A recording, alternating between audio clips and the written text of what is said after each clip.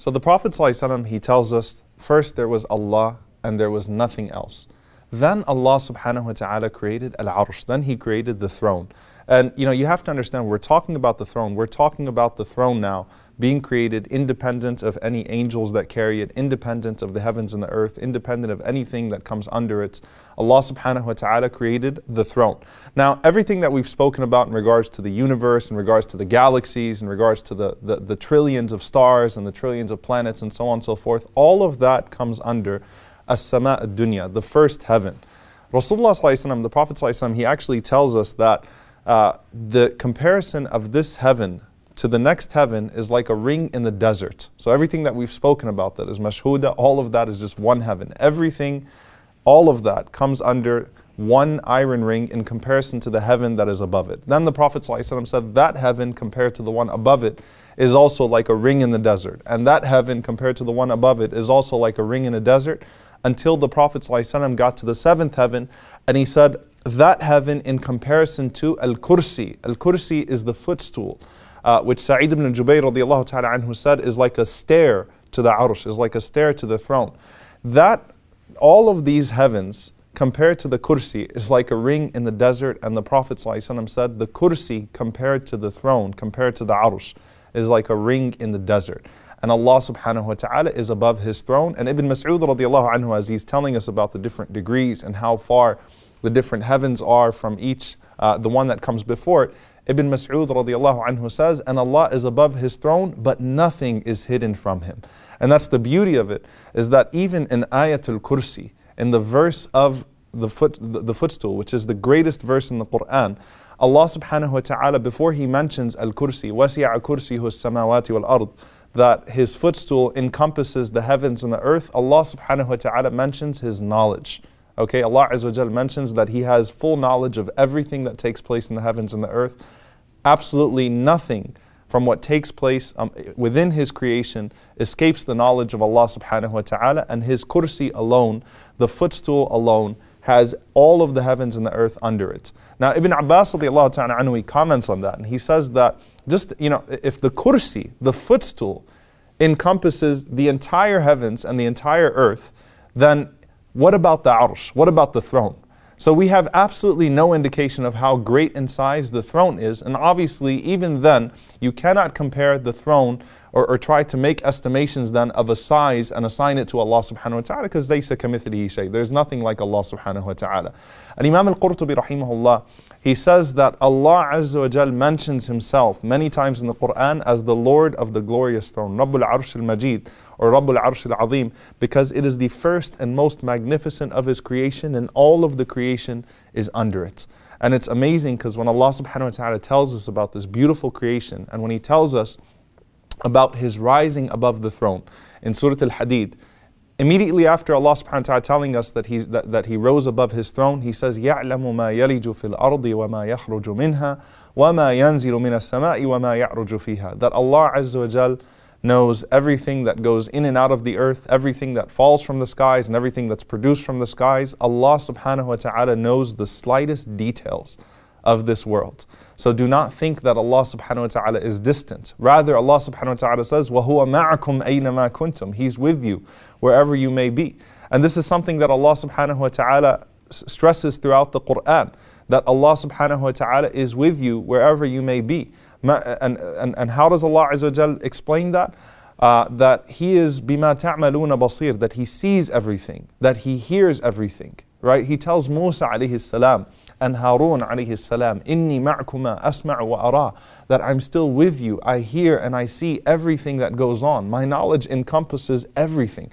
And this is a beautiful effect that we have in the Quran and the Sunnah of the Prophet ﷺ, that as every time Allah subhanahu wa ta'ala mentions His majesty, or He mentions His knowledge, He mentions His greatness subhanahu wa ta'ala, in a way that might create this image of distance, Allah subhanahu wa ta'ala brings it back to us. So, for example, Allah subhanahu wa ta'ala says, أَأَمِنْتُم مَّن فِي السَّمَاءِ أَن يَخْسِفَ بِكُمُ الْأَرْضِ. Do you feel a sense of security?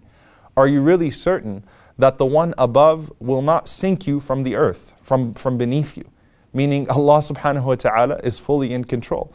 Likewise, the Prophet sallallahu alaihi wasallam, when he was with Abu Bakr as-Siddiq radiallahu anhu in that little cave in Ghar Thawr, What does he tell Abu Bakr radiallahu ta'ala anhu? He says to him, what do you say of three? And Allah subhanahu wa ta'ala is the third of them. Allah azza wa jalla is with us. Do not be afraid. La tahsan. Inna Allah ma'ana. Don't grieve.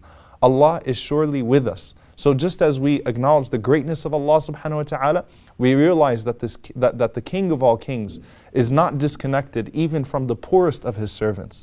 The Prophet ﷺ, he even wanted us to have this idea when we're making dua. He said sallallahu alaihi wasallam that Al-Firdaus is the highest level of Jannah. And above Al-Firdaus, directly above Al-Firdaus, is the throne of Ar-Rahman, Arsh Ar-Rahman. The rivers of paradise flow from it. So can you imagine, subhanAllah, the rivers of paradise are flowing from the throne. And he said, when you ask Allah subhanahu wa ta'ala, don't just ask Allah for Jannah, ask Him for Al-Firdaus. That degree of paradise that is directly under His throne where the rivers of paradise flow from. It's also the greatest station on the Day of Judgment. The Prophet ﷺ told us about 7 people who are shaded under the throne of Allah subhanahu wa ta'ala when there is no shade except for His. He told us ﷺ that when He rises up, He would rush to the throne and he would see Musa alayhi salam already clinging to one of the pillars of the throne. So it's the greatest station in paradise. It's the greatest station on the Day of Judgment. And amongst the greatest angels are those that carry the throne. We frequently mention them in our du'as. Allah subhanahu wa ta'ala talks about Hamalat al-Arsh, those great angels that carry the throne. And they are 4 now, and on the Day of Judgment, Allah subhanahu wa ta'ala tells us they will be 8. And these are huge, magnificent creatures from the best of Allah subhanahu wa ta'ala's angels.